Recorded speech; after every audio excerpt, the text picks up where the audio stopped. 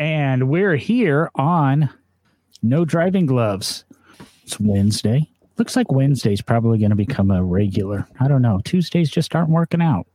We used to always record on Wednesdays. You remember those early days of the show? Oh, was that a question for me, John? Well, I figured I'd at least let you step in. I thought it was just a question for our listeners. You know, do you remember the early days of No Driving Gloves? Well, back when we recorded on Wednesdays, because Tuesdays were spent with Maury. Yes, they were. No, but we weren't live streaming or anything back then, so I doubt if the listeners would have been aware. Hey, this is weird. I can talk with my hands, and because of the stupid green screen box I use, you can't see them. Oh, so after we got some great feedback, and you know, we get feedback on some of our episodes, but we got some pretty good feedback on last week's episode of the 5-minute round robin. So be looking for more of those to come in, because I don't know, we knocked out what 10, 12 topics last week and created a lot. Probably get closer to 15. I think we each had 3. I mean, I don't know. That would be 9. Not, but wow. I meant like, let me redo that. We each, I think we each had at least 4 or 5. So, oh, okay, yeah. Yeah. There were 3 of us that had, wow. All right. Well, I'm just going to go ahead and go. Those hosts of us that actually have real jobs and need to be accountable. Oh, so, well, we ended up with some questions out of that show. We got actually a really good one posed to us that Derek had in front of him. I forgot to pull it up on my end. Oh, nice. And I kind of I thought about replying to this. It was a Facebook message or something sent to the group. And I don't know. Is it going to show up? There it is. You need me to read it, or? I found it. And I really don't know how you read the question, but it was going to be a long response, so we're going to do it orally. Oh, I also wanted to the commenter, I removed my label off my water bottle, so now you won't know when I'm drinking. See, it's green. So, the sarcasm. I'll just turn my camera or my mic off. That one's for you, Keith.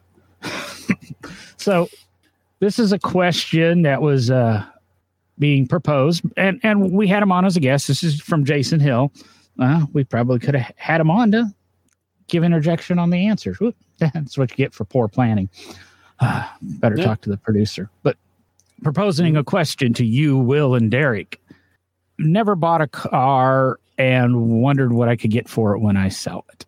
And he was, you know, do you try to keep miles off of it, protect the value for the next guy? Or do you buy cars for you to enjoy? You know, what's our opinions on that? He's thought about trading, and I'm probably going to have to, I don't know. He's talking about trading one of his cars for another car, and he has a traditionally collectible car that he's looking at getting rid of for a more recent collectible. Both are modern day, both in the last 10 years. But he's just kind of trying to decide, do you worry about resale value? Do you worry about the pleasure? I have a feeling I know your answer, Derek. What's your answer? Well, if it's me, and everybody probably knows by now, I make pretty poor financial decisions. Even in my career, I work for a nonprofit. Yeah, this is the guy. Not a great financial decision. The guy's got the 50,000 square foot shop in his backyard. Wow, exaggerated. I'm just one that's never. I guess I never worry about the resale value. I don't worry about am I gonna buy a car and hold on to it and it's gonna increase in value. And I mean the good thing is most of the cars, you know, if you're buying collector cars, earlier cars, antiques, muscle cars, any of that genre, it's kind of like being in the stock market. It's a little bit of a gamble, but it's usually an investment because eventually the price on those will go up. If you sell at the right time, you're going to make some money. Modern cars are a little more difficult, which Jason's really talking about more modern vehicles. That's really where he is. Very current, late model, vehicles. And for me, when I'm looking at those, I'm never worried about the resale value. I'm much more interested in, do I like it? Am I going to feel good driving it? Am I going to enjoy driving it? Especially, I drive on long road trips way more than I should. And so I want to be comfortable. I want to know that I'm going to enjoy the car that I'm driving. I'm not usually worried about, trade-in value, resale value. And, some of our listeners, if Tony Watley was listening, he'd just be lambasting me right now for poor financial decisions. But that's the way I look at it personally. If it's a modern vehicle that I'm going to be using as a daily driver, which he included in there, that this is really truly, he's going to be using it as a daily driver. I'm really more interested in, does it do what I want it to do? Am I going to enjoy it? I'll take the example of my trucks. Yeah. I bought a GMC Sierra that, checked most of the boxes off of what I was looking for. Towing capability was a little lower than I wanted. It was like the second to the highest towing capability of the 1500 series GMC Sierra, Chevy Silverado lineup. And I was like, well, it'll work. And it did. It pulled trailers. It was fine. But I did tell my salesman that, hey, if something comes along that has the higher rating, let me know. I'll at least come look at it. And I think I owned the GMC for 8 months, 9 months, and he sent me a text. I have 2 on the lot that have the higher tow capacity now. And one of those, which he sent me the picture of, because I think he knew I would just say, okay, I'll be right over, was the truck I currently own, which is the Chevy Silverado, the 100-year edition, the Centennial edition. And it's got all the box marks checked. It has all the boxes checked of what I was looking for with tow capacity, all of that. But it also checked more boxes because it's a vehicle that honors the history of the company. And for the guy that's a director of collections and a curator and a collections guy, honoring that history of Chevrolet and the truck having the same badge as my 490 just was an additional benefit. So I didn't even take into account the fact that truck probably someday will hold a higher resale value, because I think there were a total of about 6,000 of them produced with that package on it. And that's across all, regular cab, extended cab, crew cab, all of that, series. So, mine with what I call the crew cab, I don't remember what GM actually calls it now. It's the full 4-door truck. There were a few lower numbers built. The 6,000 is across the board for all 100-year Silverados. That was long-winded, sorry, but that's the way I look at it. We're used to it, John. So we're used to your long-windedness. I kind of agree with you. When you're coming to a modern automobile, and I guess I don't even care if it's a modern automobile. If I go out and I buy, well, I'm trying to think here. What low mileage thing? Well, my Lotus Elan M100. I bought it in the early 2000s, and I was the first owner of this car because it had never been titled. That it sat there, was owned by the dealer and used. So it had a few miles on it, but not a ton. But you know what? I'm going to use it, and I don't care. I'm paying for it, and it's totally, I'm paying for it, and I'm not paying for it to keep it for the next guy and make it pretty for the next guy. I've recently been in a conversation where a guy bought a 79 Trans Am, Smokey and the Bandit edition. This thing had like 4,000 miles on it. Guess what? He's owned it for like 8 months now. It's got like 19,000 miles on it. He drives it everywhere. Why you buy it? Whoever's owned this car for what is that, 40 years now, saved it for him to have a brand new car. Does that make sense? I mean, yeah, sure. Everybody made a couple of dollars in the deal, but are the dollars more important than the fun? I mean, we can always make more money, but I think we got to have fun. And, some of the stuff that, Jason's asking about here, trade-in values, and will my current late model collectible car be worth more than this other current late model collectible car? Honestly, I have a feeling personally that the car you're looking to trade to do, Jason, probably will hold percentage-wise value a little bit better. Just because there's fewer of them. There's the people that are buying them are a lot of them are saving them.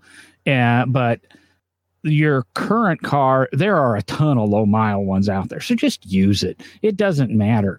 I mean, in 10 years, because I can go do it now. I can go look at cars that are 20 years old and say, there's a lot of 10 to 19,000 mile cars out there because nobody drives them. Drive them, have fun with them. But on the age of stuff you're looking at, to be honest, go into the car dealership and say, hey, what's this thing going to be worth in 3 or 4 years?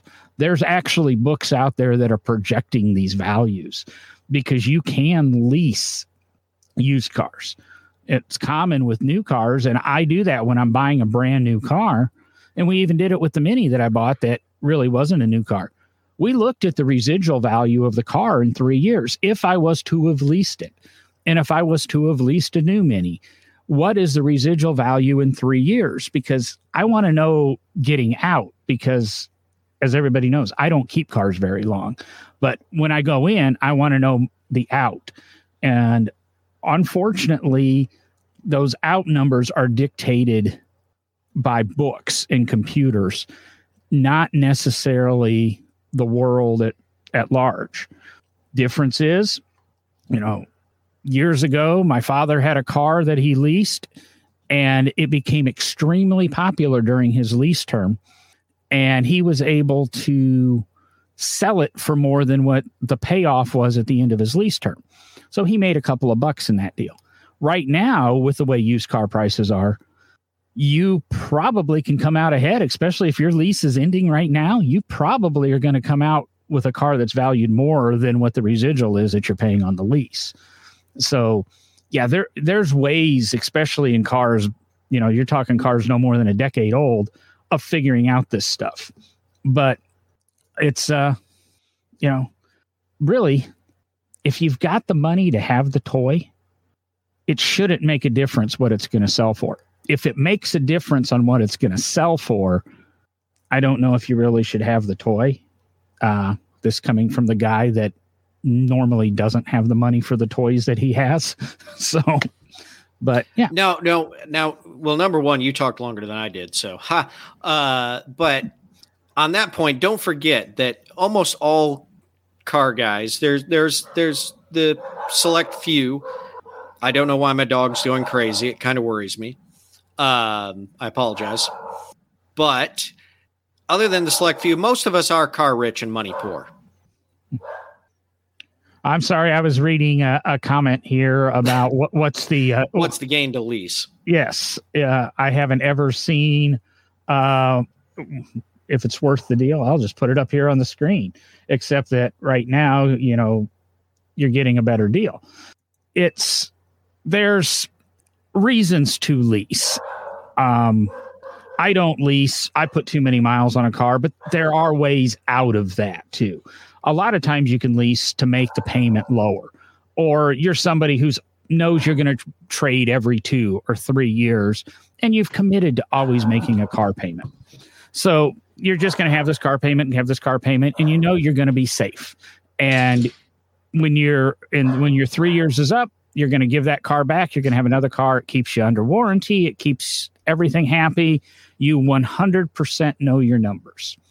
If you own a business in that, there can be some tax advantages to leasing, but everything is to each his own. I'll be honest right now, I'm really interested in the subscription models that Volvo has, Porsche has, and a couple other manufacturers have where, the payment's a lot. I think Porsche's is $2,000 a month or something, but you're subscribing to Porsche and you have a choice between 3 cars like a Macan, a Cayman, and maybe a base Panamera or something like that. I don't know what the exact deals are and what the exact pricing is, but you can have a Cayman on the weekends. You can have a,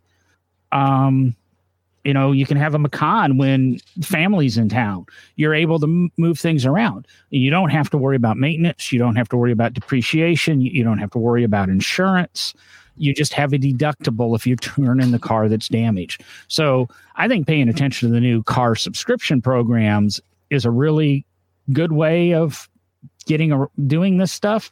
And I think the manufacturers are going to eventually want us all to move to these subscription programs, because then they're going to totally change the group or the idea. No, I totally agree, John. Totally agree. No idea what you just said. Sorry, one of my neighbors was knocking at the door, and my dog went ballistic on them. So that's what just occurred, and I apologize for having to leave. So, but I did catch that last part, and connecting it to using context clues here, and connecting it to the question at hand with lease programs.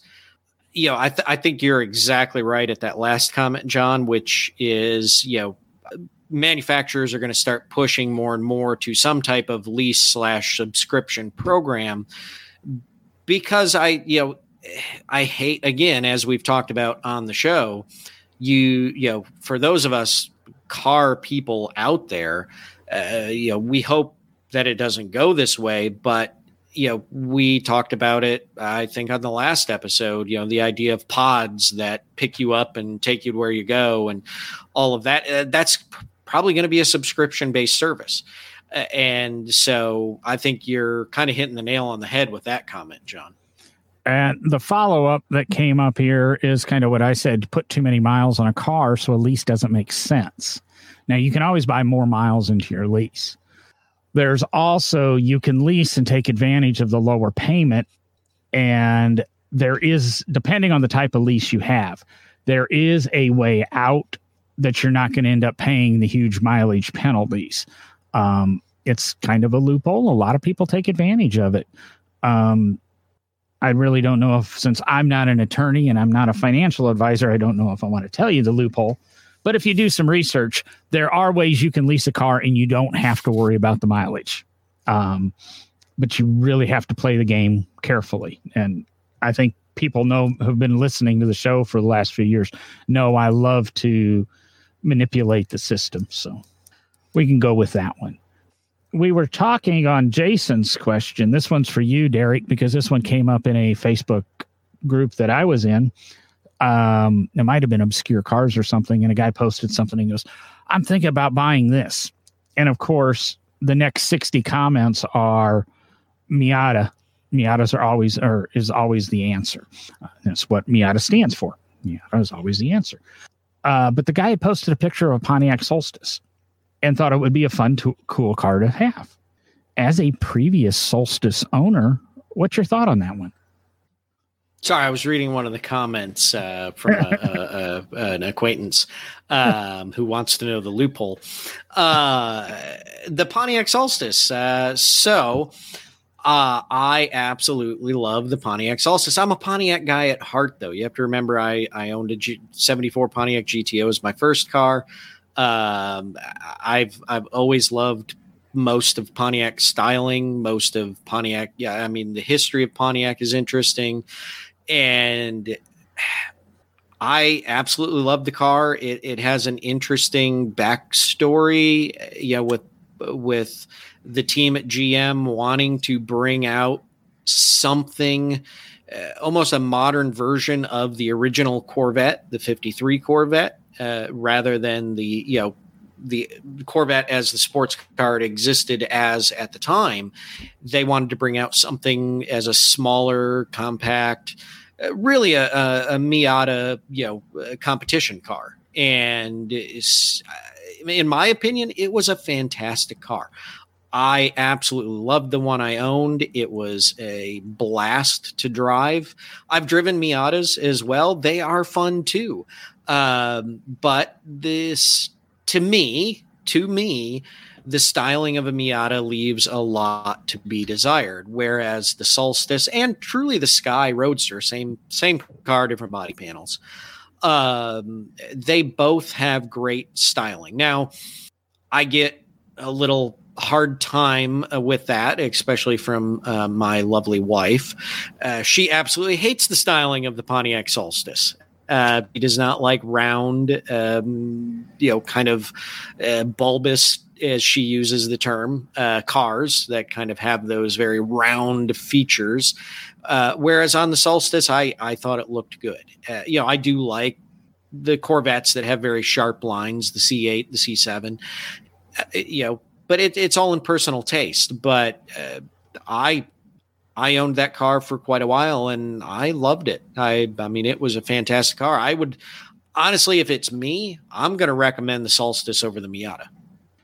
I think they each have their place, and I defended the guy with for buying the Solstice. I mean, the Miata is a great car, but you take a Miata to any Saturday night cruise, you parked your Mazda in the parking lot. You park a Solstice, people are going to talk about it. It's being different. It's being odd.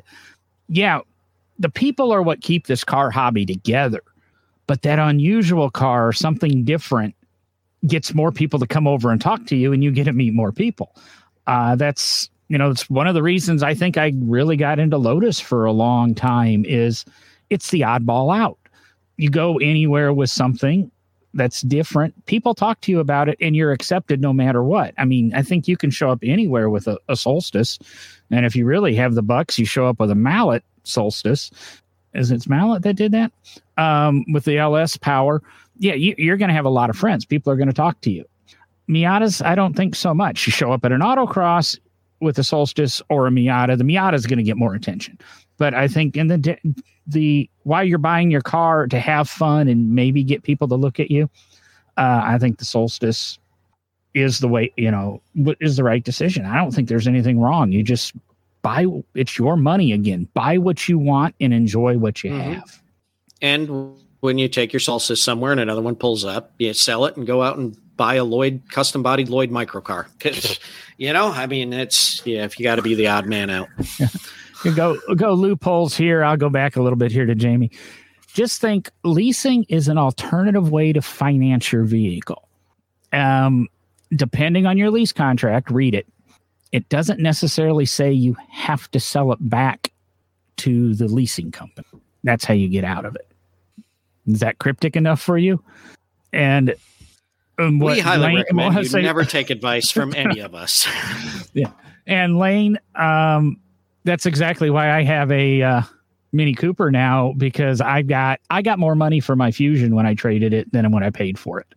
And the reason I bought my Fusion when I bought it is because it was the exact same reason you did with your 18 to 17 as you're comparing here in the comments on your trucks.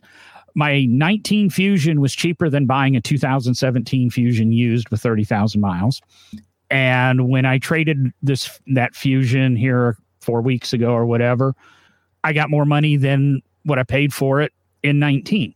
So, yeah, I mean, the world's really screwy right now. So, decide what you really want to do with your money in that.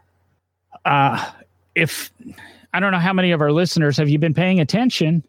He says he might have it. Might have understood my cryptic comments. We've been doing Tomorrow in History, as Derek suggested, commonly on Instagram and Facebook, and occasionally it's popping up on the No Driving Gloves LinkedIn page. I got a question back. One of the posts earlier in the week was in reference to Porsche and the introduction of the electric car. Somehow I alluded to it, and I probably should have this pulled up in advance, but of course I don't. So am I pushing the right buttons here? I don't use Instagram that often. So there's a picture of Courtney. That's not what I want. There's what I want. Listen to every reel that John has watched over the last 3 days. Yes. I don't even know where it went. Maybe it was only on Facebook. But the question came to me, what did Professor Porsche use to power his electric car? because we need a history in batteries. It was a battery-powered electric car, was it not, Derek? That is correct, John. So do you know any of the history of batteries? Because that's really got me thinking is where batteries and when did batteries become when were they invented? Well, batteries have been around. Okay, so batteries have been around an extremely long time. There's been understanding of how to build a battery for a very long time, especially dry cell batteries. And you have to remember that a lot of early automobiles were run on dry cell batteries, not wet cell batteries, number one. But they have actually found rudimentary batteries in archaeological digs in Roman times. There have been understanding of the science of batteries for a very long time. Battery is a very old technology, even down to the ability to essentially use the energy of something like a potato to create a battery. Yes, you can do it. Look it up.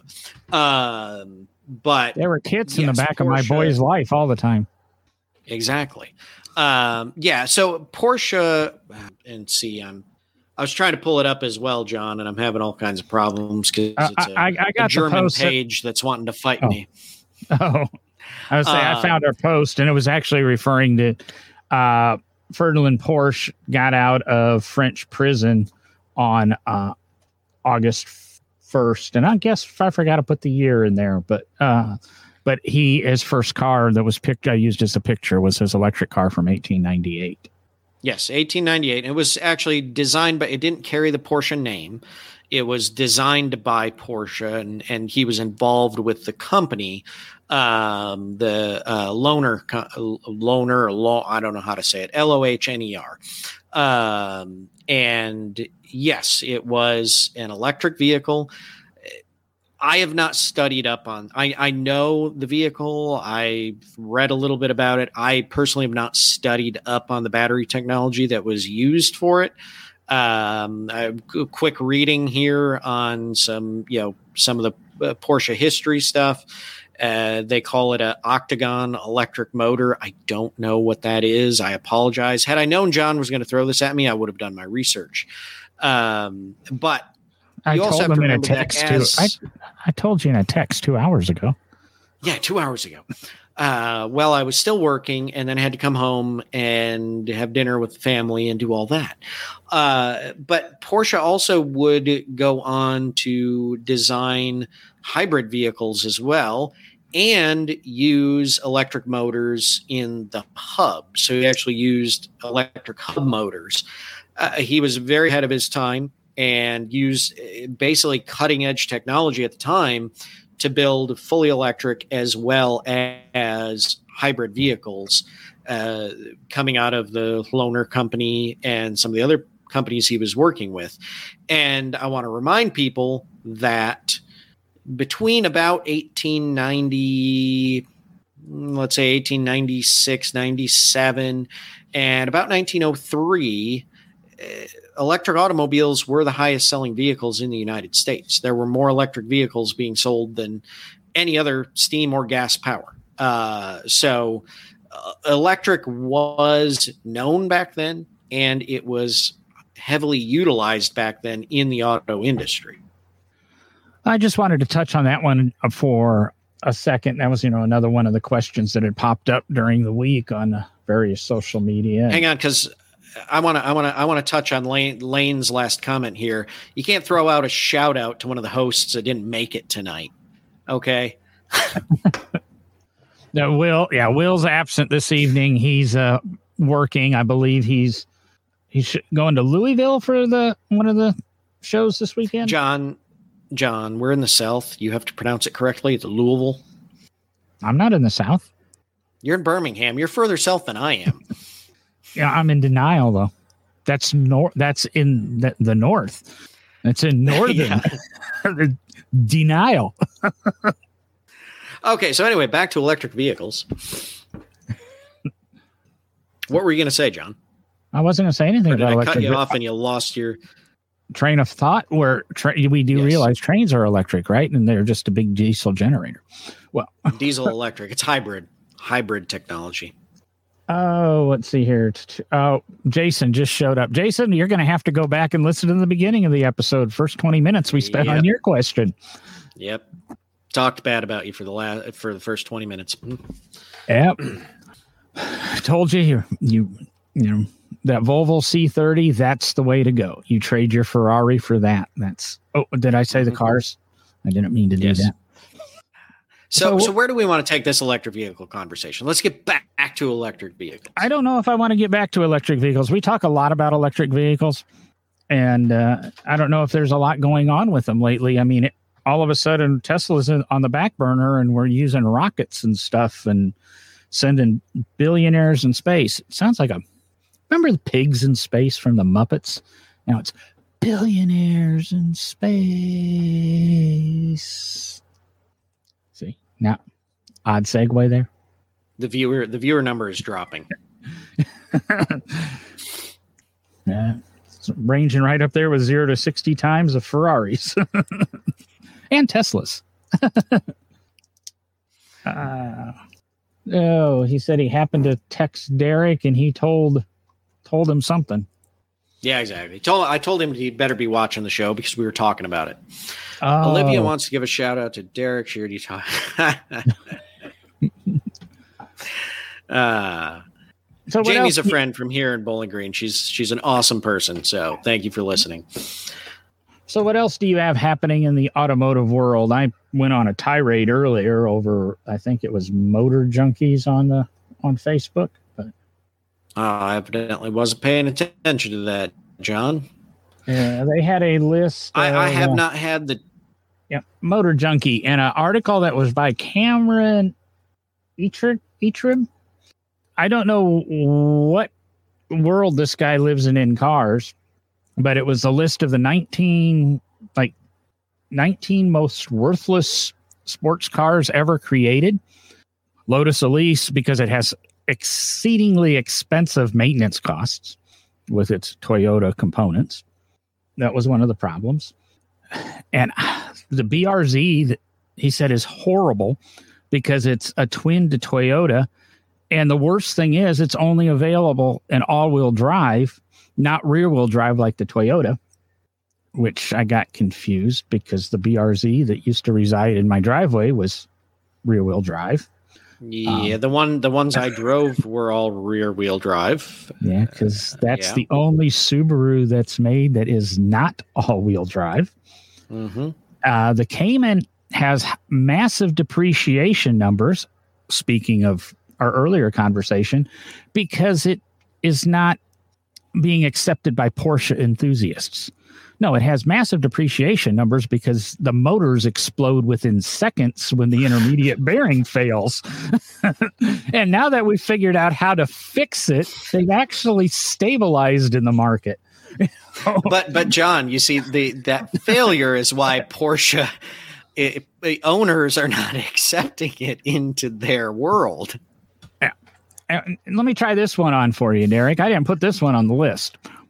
You might not know the answer, but when I would say in an Integra Type R, do you remember those cars from about 2000, 2001 at any chance? I remember Integra, but I don't remember Type R. He pointed out that most of them, or all of them, are sold in a hideous yellow with very limited color choices. No, the majority of them were white. Yellow was an optional color, and they didn't sell too many of those in yellow. Another one was the Honda S2000. Can you guess why the S2000 is a failure as a sports car? Because Honda built it? No, because they used entirely off-the-shelf components to build this convertible 2-seat rear-wheel drive roadster in the Honda lineup. Do you see the problem here? I really want to tell a historic story here. I really, really want to get into the history of sports cars right now. Can we do that? Because there's a car out there that's one of the longest running sports cars in history that started exactly the same way. And Jason just ruined that whole conversation because he left it in the comments. Well, what I'm going for is Honda, who has only front-wheel drive drivetrains, front-wheel drive transmissions, front-wheel drive cars, does not build a convertible, is using all off-the-shelf components to build a rear-wheel drive. And I can't remember for sure. Somebody tell me if I'm wrong. I thought the S2000 was a 5-cylinder. I could be wrong on that one. There's very few off-the-shelf components. I might give you the hood badge. The little H might have been the same one they used on an Accord, but I'm totally lost on that one. And the Miata, he claimed, is outdated because it lacks innovation. Guess what? It does. Guess why people buy Miatas? Because they're simple, fun cars.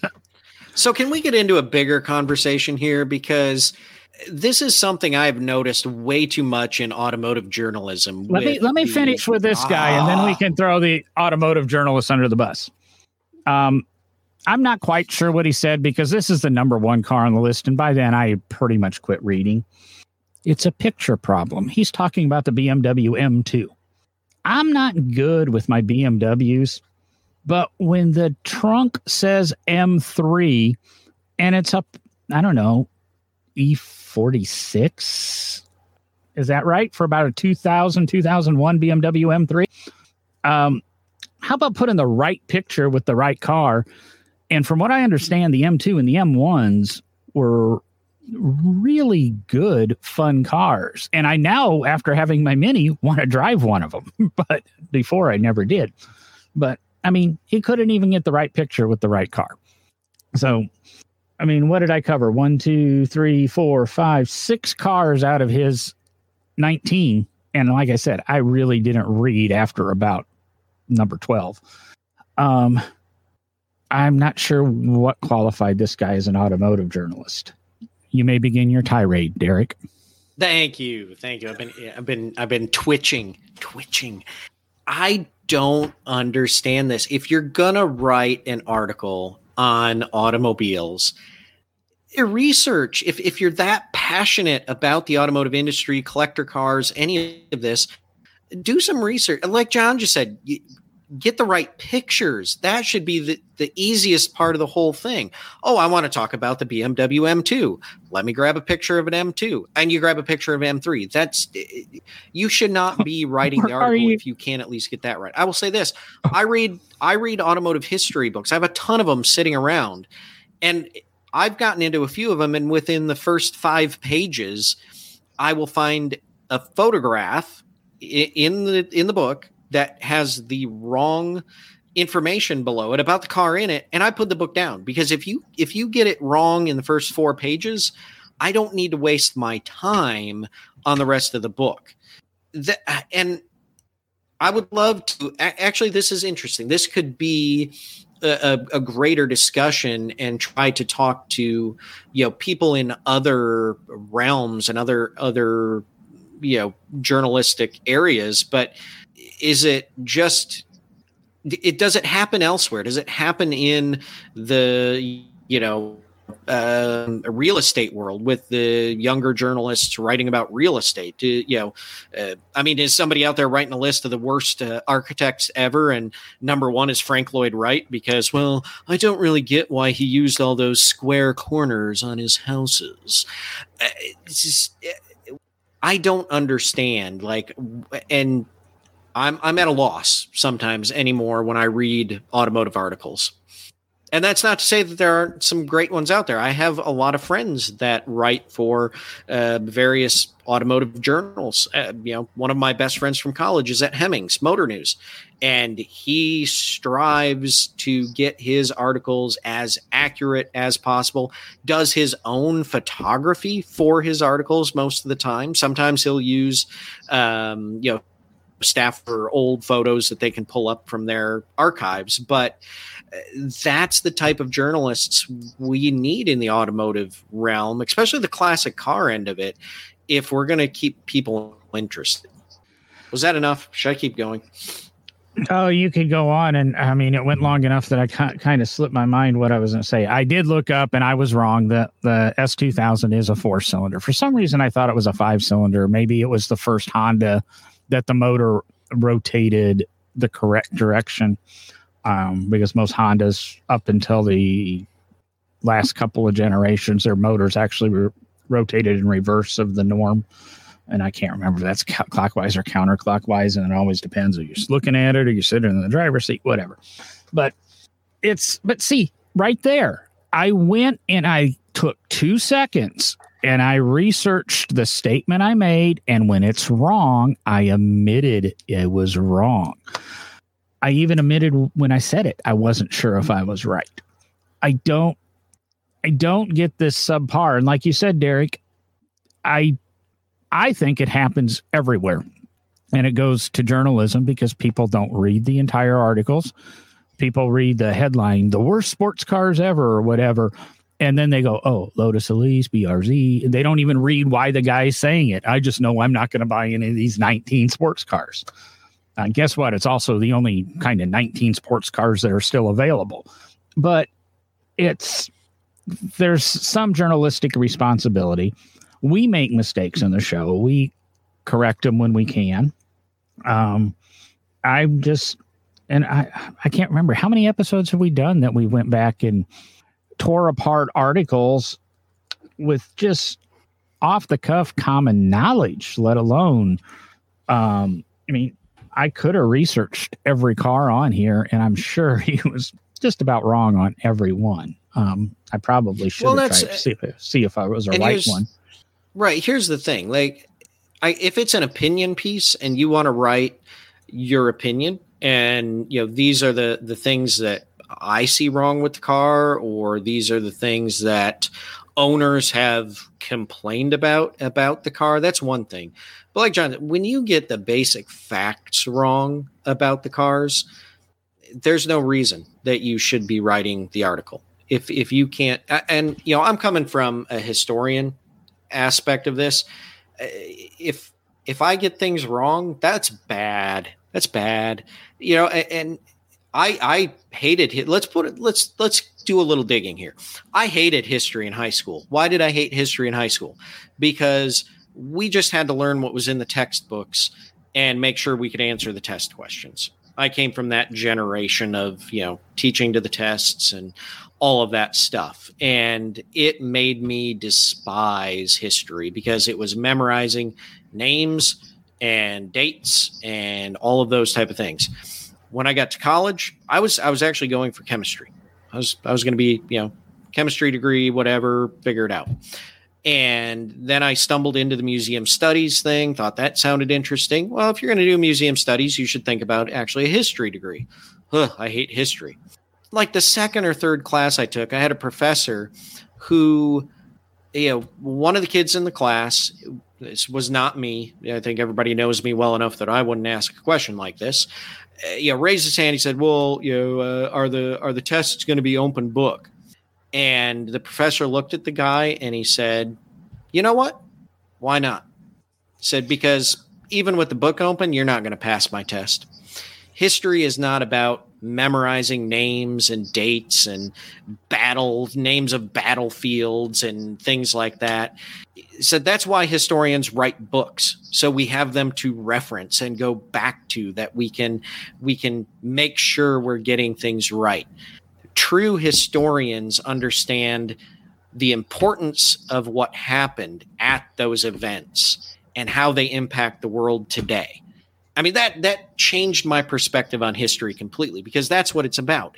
It's about understanding things, knowing your basic facts or looking them up if you forget them, but understanding why the 1953 Corvette, and being assembled from almost all off-the-shelf parts that were modified other than a new fiberglass body, how that impacted the sports car market in America and led to the C8 Corvette, the mid-engine Corvette we have today.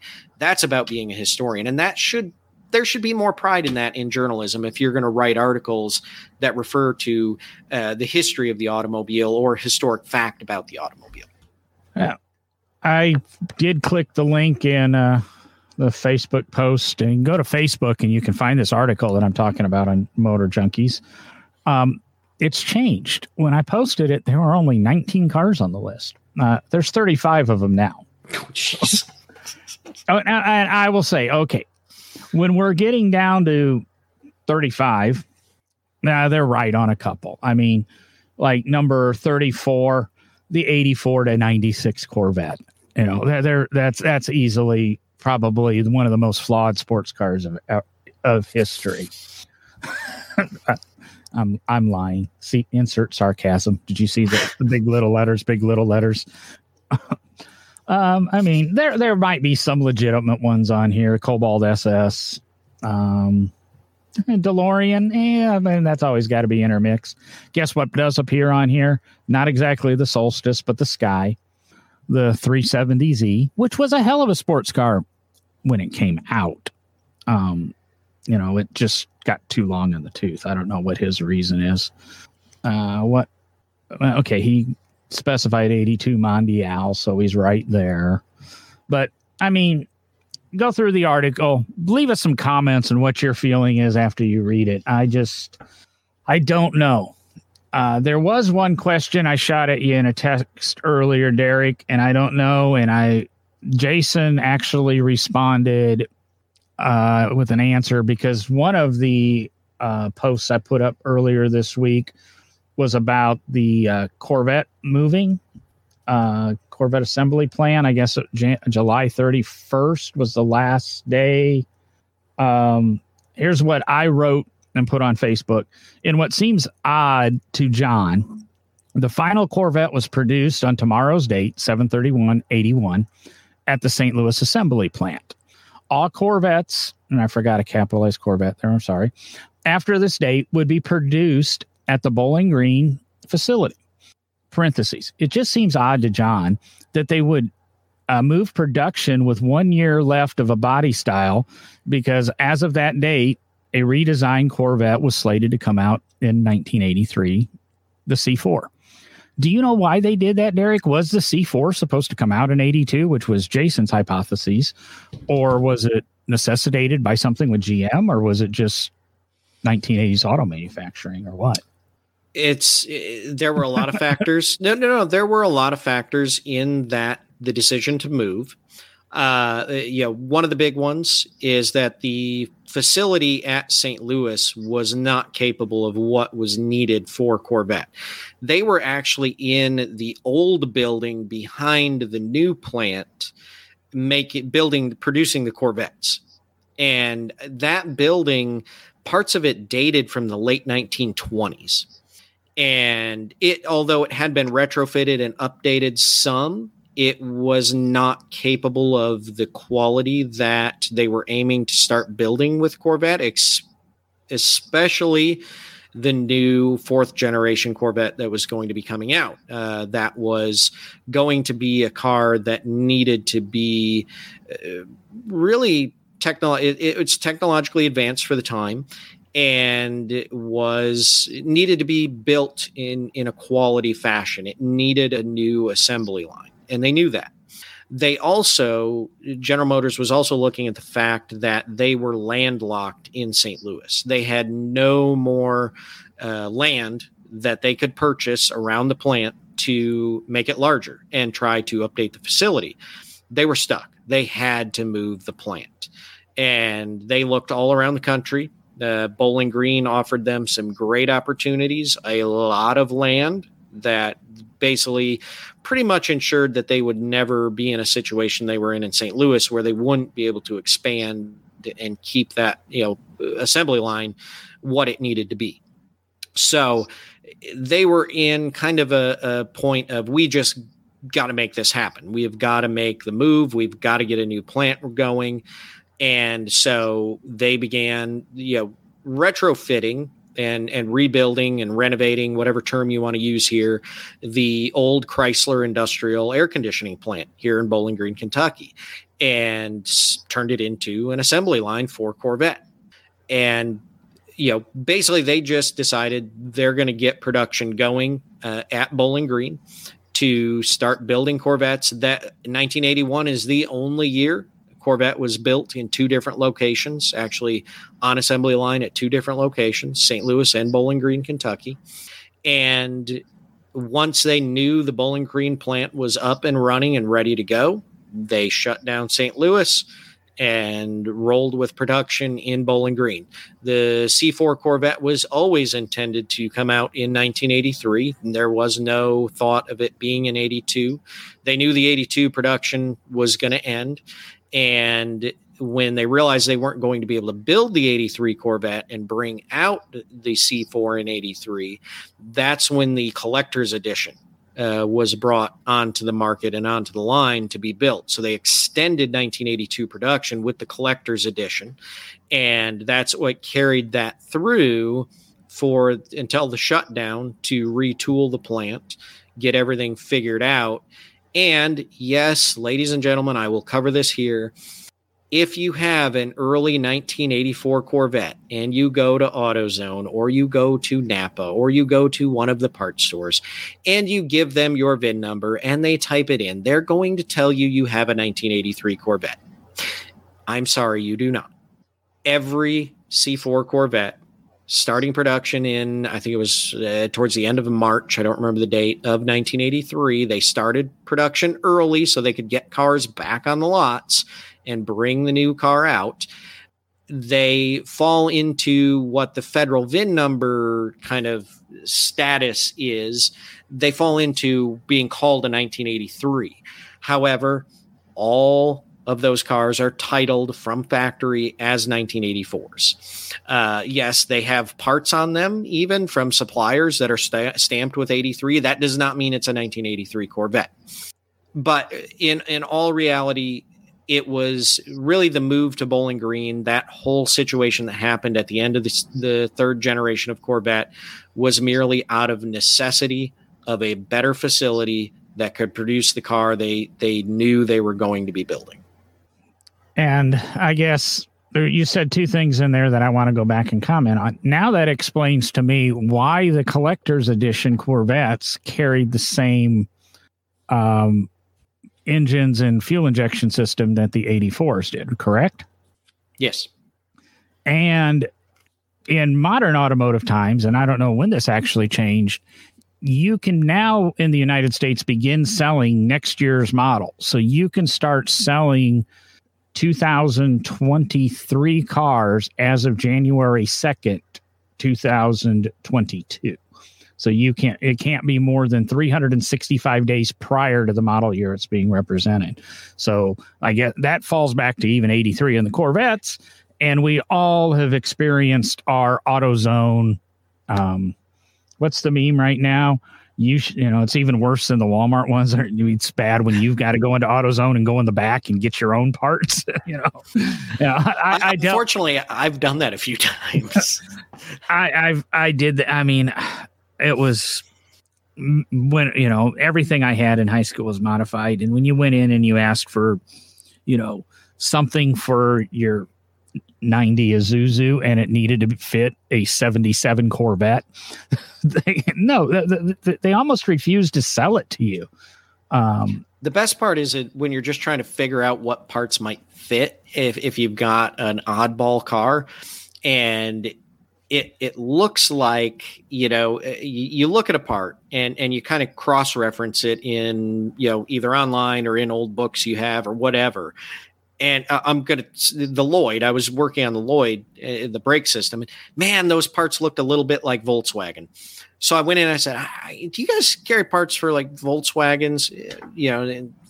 I don't remember what the year range was that I think it was like 58 to 62, looked very similar, something like that.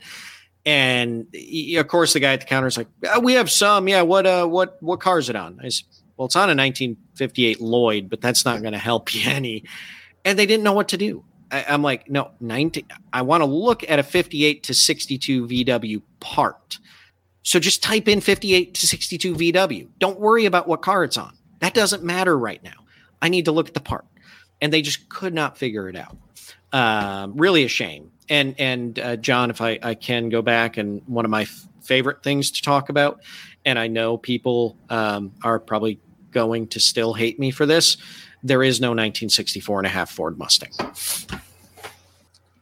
I know we've had that conversation before. And the reason for the long pause is I was just talking to somebody or looking at a picture the other day because it was a 65 Mustang with the 64 and a half rear valance on it. So, so somebody somebody called their car the right thing. That's what you're saying. Exactly. I can't remember. We must have had that conversation first time we met in 2008 or something at Barber's when you had the something, I don't know, something popped up in my memories with the original 63 Mustang prototype that you brought down. But I think we covered a lot on today's show. A lot of questions and comments still keep popping in. Let's see here, trying to see if there's anything. Yeah, with tooling changes in for Honda. Part number 121G. We all know that'll get you at AutoZone, I think. Unfortunately, I thought it was 121GW, but maybe I'm wrong. That's for the wide body. Oh, okay. So the wide body, when you go and you take your plastic fenders from J.C. Whitney and stick them on your DeLorean. But that part's now, do you just stick those on, or do you have to drill through the stainless to do that? I think you weld them on. You weld that plastic to the stainless. Nice. Yeah. And that part's been back ordered ever since Doc Brown picked his up. So, but other than that, I'm going to duck out of here for the night. We've hit our 60 minutes. I think it's hopefully been a fun show. I don't think you and I were very academic tonight. We got touched, but I don't think we had a very monotonous academic show. I might have slipped into it a few times. I apologize. It's just the historian in me, guys. It's who I am. Yep. Well, I'm going to get out of here. I'm trying to help broker a deal in Central Illinois on a car, or could be 2 or 3 now. I don't know. It's all of a sudden went from 1 person to 3 people, but hey, whatever works. More money in your pocket, man. Maybe. Other than that, I got a happy laughing face up there now. We must have did something right tonight. And look at that, me without arms. Or no forearm. I'm out of here. Talk to you next week. See you guys later.